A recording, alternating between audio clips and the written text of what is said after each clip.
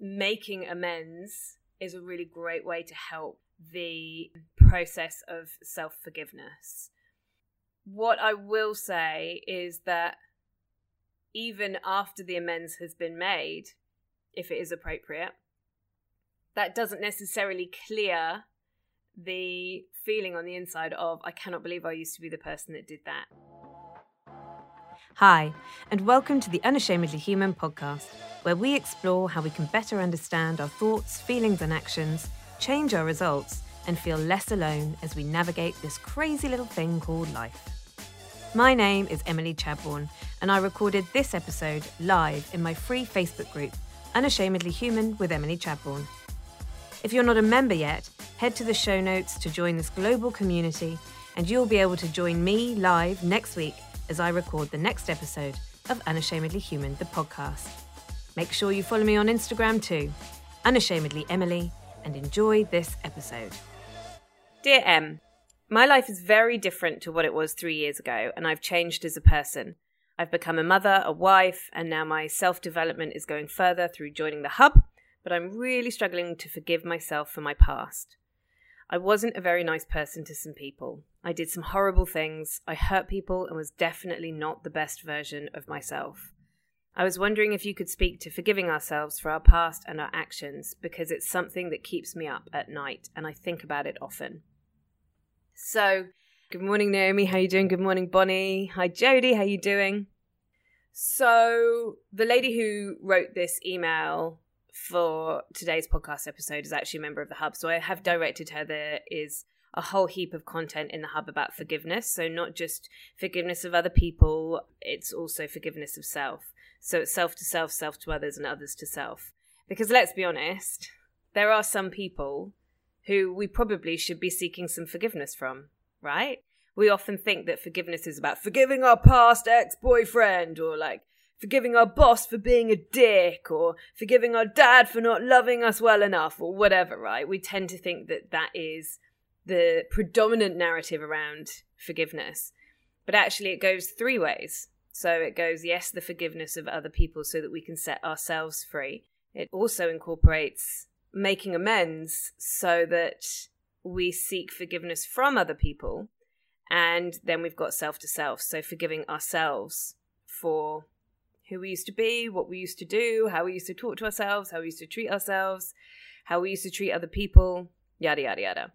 So forgiveness isn't just a 2D one-way street. It is multifaceted, if you like. So I'm going to start with like an overall thing, and then I'm going to give you some actionable steps and kind of work into some of the, what's the word I'm looking for? Blah, blah, blah, blah, blah, blah. Just going to leave that sentence hanging. Not everything needs to be finished, does it?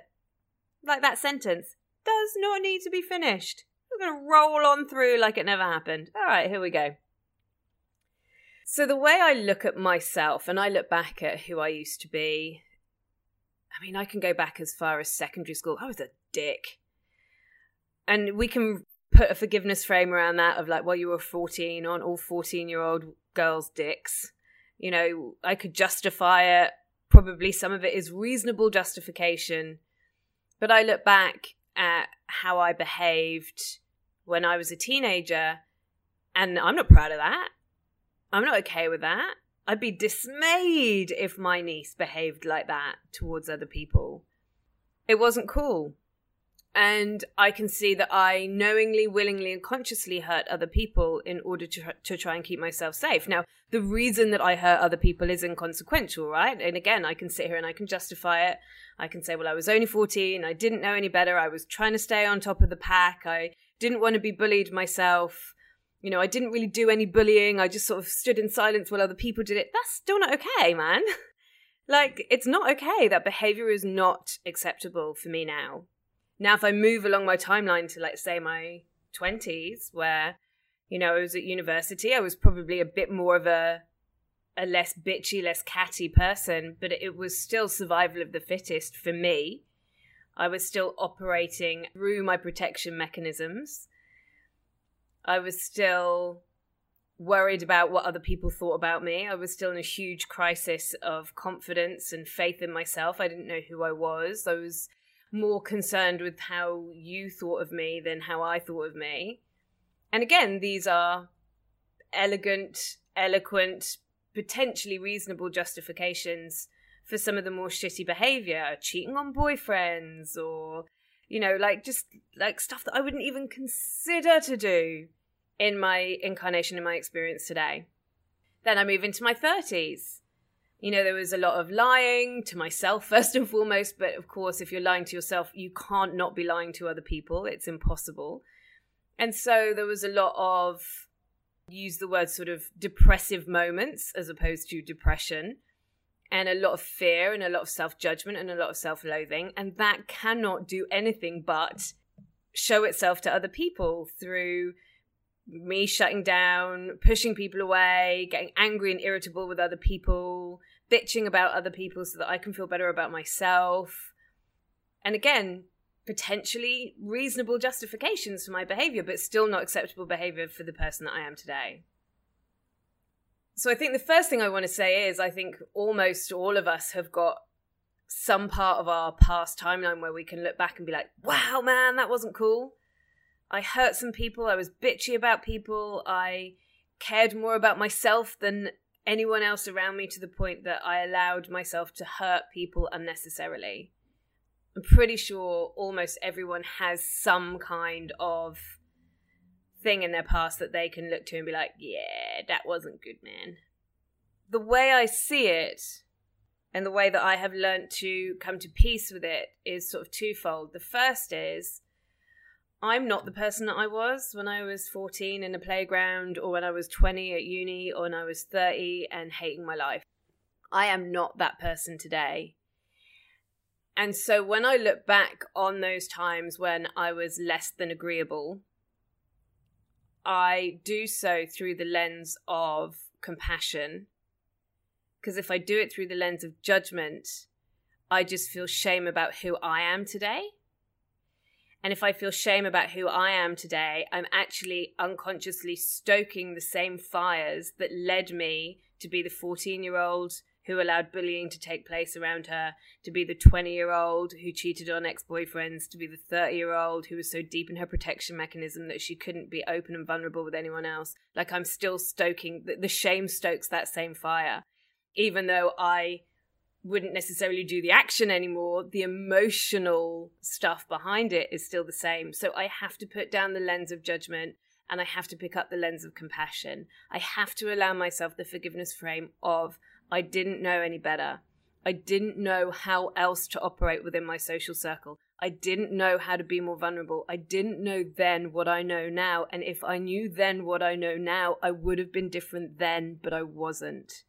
And I have to maintain that narrative for myself. I have to allow that container to hold me as I reflect back on some of my past behavior. And I use it now as a reference point of, my God, look how far I've come. My God, I would never do that again. My God, I'm such a different person now. And I use that as a reference point towards how far I have come, how awesome that is, how amazing the transformation has been, because that encourages me to continue on the journey of personal and spiritual development.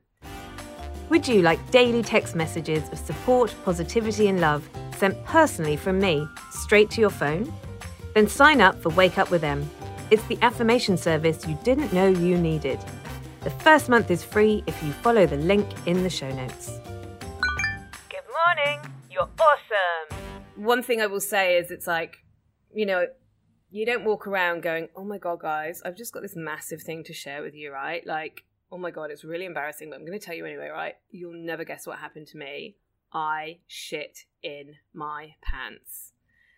Because we'd all be like, oh my God, what happened? Like, did you eat a dodgy prawn? Where were you? Were you okay? Was anyone else around? And then you're like, well, it was a while ago, to be honest. I was like 3 years old. And we'd all be like, what the fuck are you talking about? Everyone shits their pants when they're 3 years old. Now, obviously, the enormity and the intensity and the gravity of shitting your pants as a 3-year-old and bullying someone in the playground when you were 14, or cheating on a partner when you were in your 20s, or just generally being a bit of a twat in your 30s is completely different. However, when we strip out the emotional intensity of it, it's not that dissimilar, really. Who you were back then was doing the best that you could, whether that be pulling up your sphincter and regulating your bowel movements, or whether it is regulating other releases of energy manifest in our behavior and our actions. And so while I can forgive myself for being 3 years old and shitting myself, because that doesn't have an effect on anybody else, it is, I will grant you, much harder to forgive myself for that sort of emotional release onto other people that cause them harm or hurt. However, just bear in mind that you are no longer that person. You're no longer a 3-year-old that shits yourself. You're no longer the sort of person who did some horrible things and hurt people. You are no longer that person. In AA, in the 12-step program, which is, I mean, I've been studying personal development for 5 or 6 years now, and I think the 12-step program is potentially one of the best frameworks for personal development that I've ever come across, and I definitely have elements of it, obviously Emilyized, in the hub.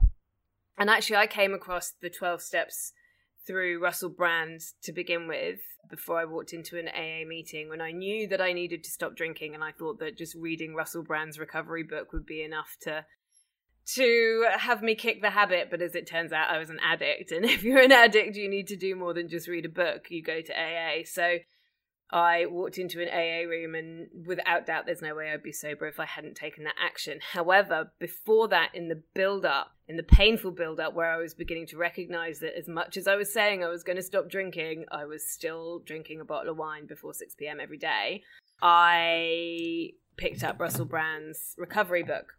So Russell Brand, who is rather famously a member of the AA program, has written this book. It's a few years old now, kind of rebranding the 12 steps to make it less about surrendering your power to God and more about how do we modernize these 12 steps so that they're accessible for everybody in a language that doesn't put people off.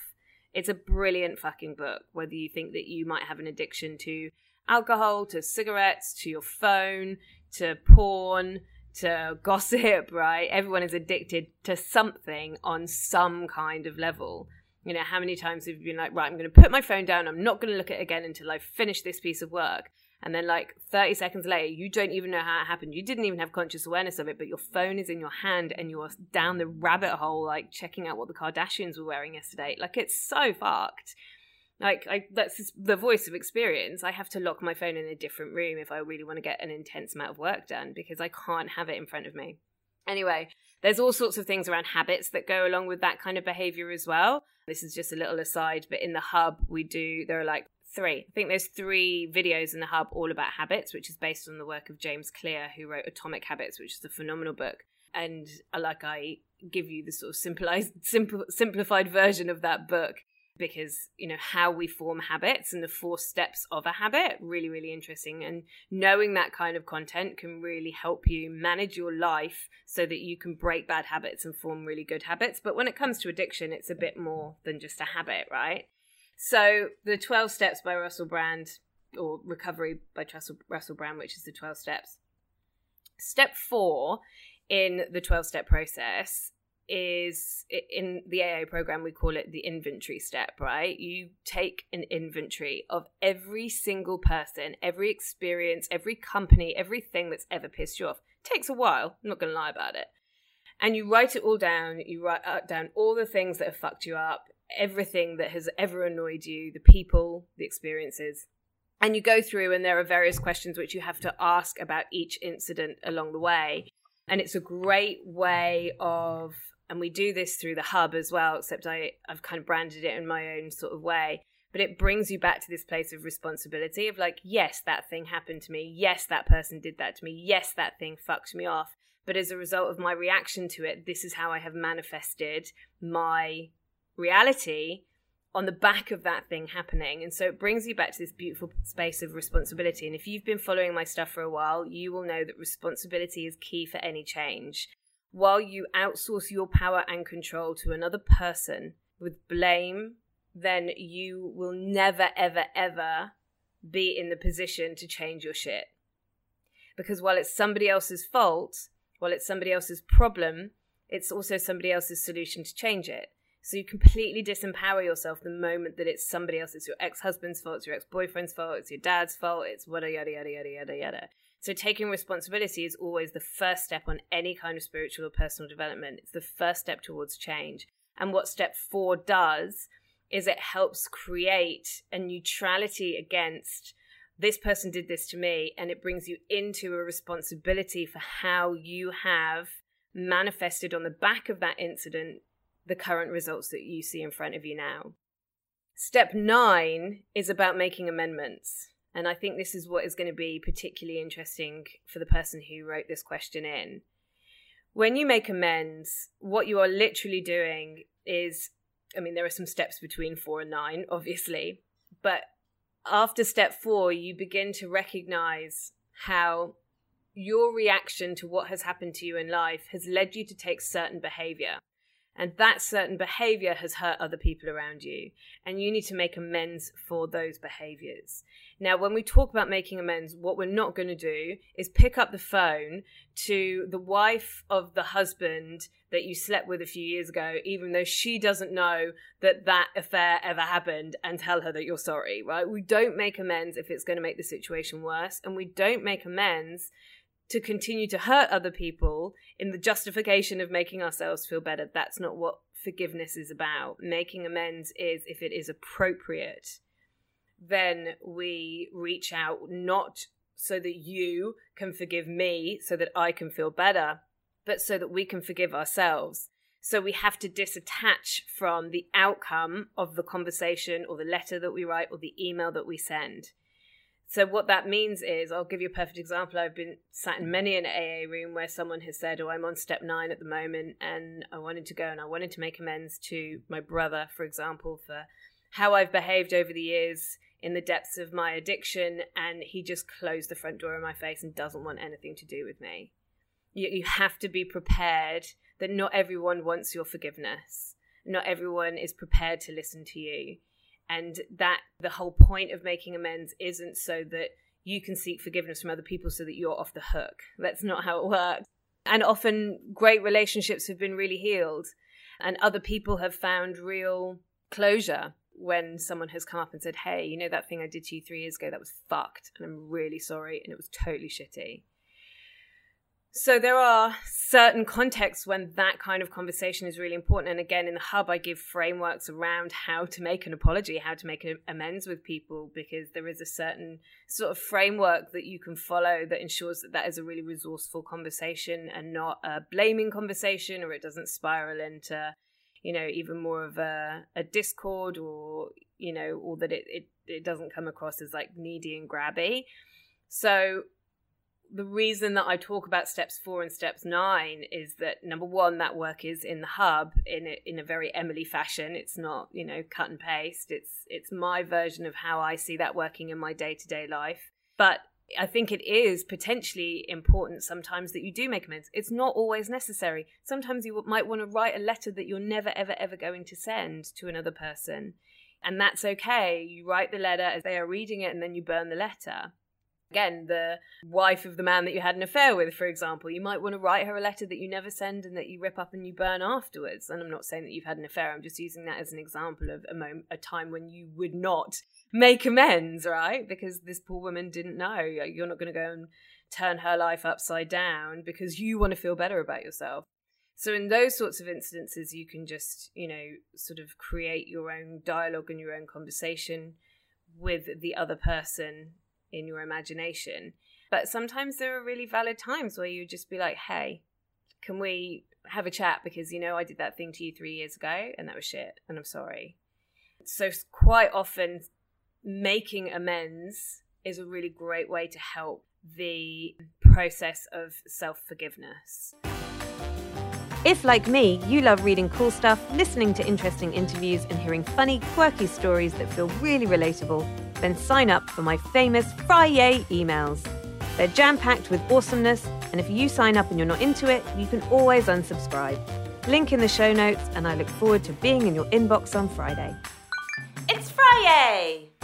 What I will say is that even after the amends has been made, if it is appropriate, that doesn't necessarily clear the feeling on the inside of, I cannot believe I used to be the person that did that. And so this loops me back round to the opening kind of theme and conversation that we were having, which is that, you have got to give yourself permission to change.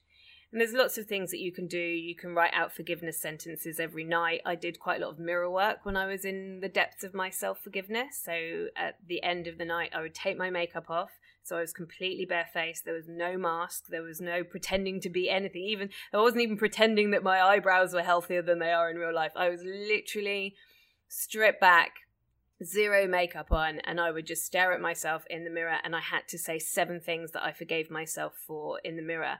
And they could be at any point in my timeline. It could have been like, I forgive myself for getting a parking ticket today, or it could have been, whatever. But and some of them were really big. Some of them were like, God, I forgive myself for that thing that I did when I was 17 years old. And those things I had to say over and over and over and over and over and over again, night after night after night after night after night, because after each one, you kind of judge your emotional charge to it. It's really easy for me to forgive myself for getting a parking fine. Much harder to forgive myself for the shitty human that I was when I was 17. And again, what we're doing is we're understanding, it's like you're splitting yourself into 2 selves. It's like, this is the current self, this is the older self, this is the wiser self, this is the more parenting self, soothing, more compassionate, more loving self. And I am going to soothe my past self, like almost like a different sort of person, because I am a different person, a completely different person. Like, I wouldn't recognize the person that I was at 17. Thank God I'll never be 17 again in this incarnation. And so I kind of like allow it's almost like you are seeking forgiveness from somebody else, because who you are today is forgiving the version of you that you were yesterday.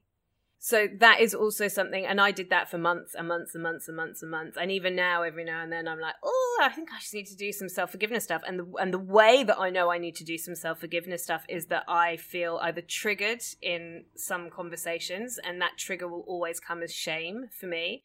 So like we might be talking about bullying, for example, with some friends, and I'll be like, there's still a little bit of stagnant something there, and it might not be big, and it might not even seem like a big deal, but I'm not going to let that energy, as minute as it might be, hang around and affect the version of me that I am becoming today, tomorrow, and the day after, and into my future. So I will go and I will do some forgiveness work on that.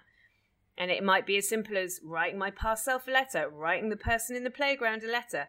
Might be standing in front of the mirror and telling myself that I forgive myself with no makeup on and looking myself directly in the eye. Might be screaming and crying out. It almost doesn't matter. What works for you will be so unique to you. So give some of the techniques a try. Loads of them sitting in the hub.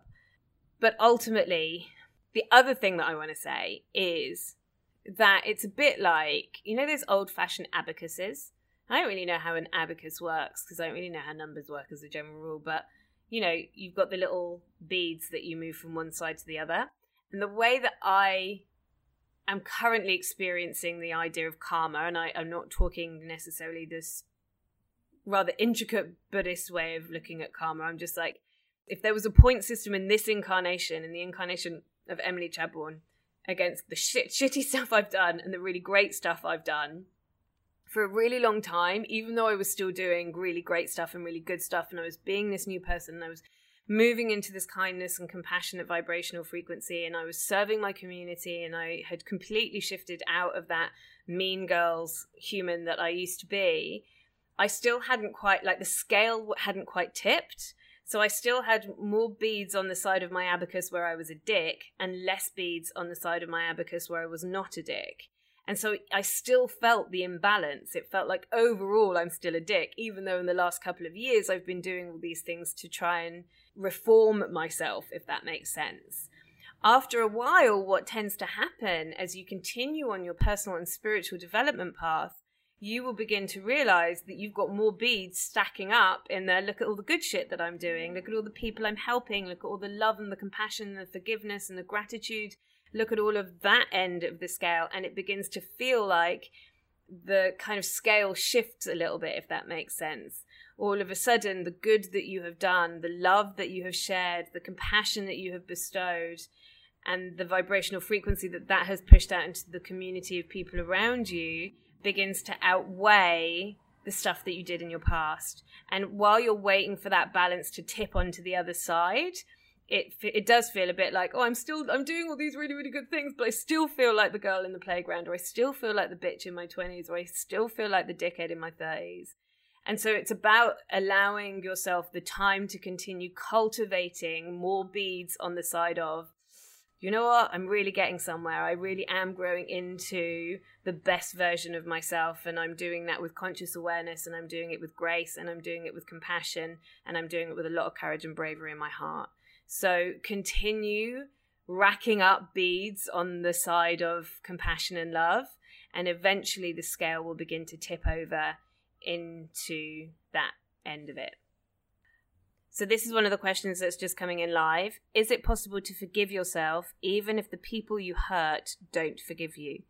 Yes, because your opinion of you is not dependent on what other people think of you.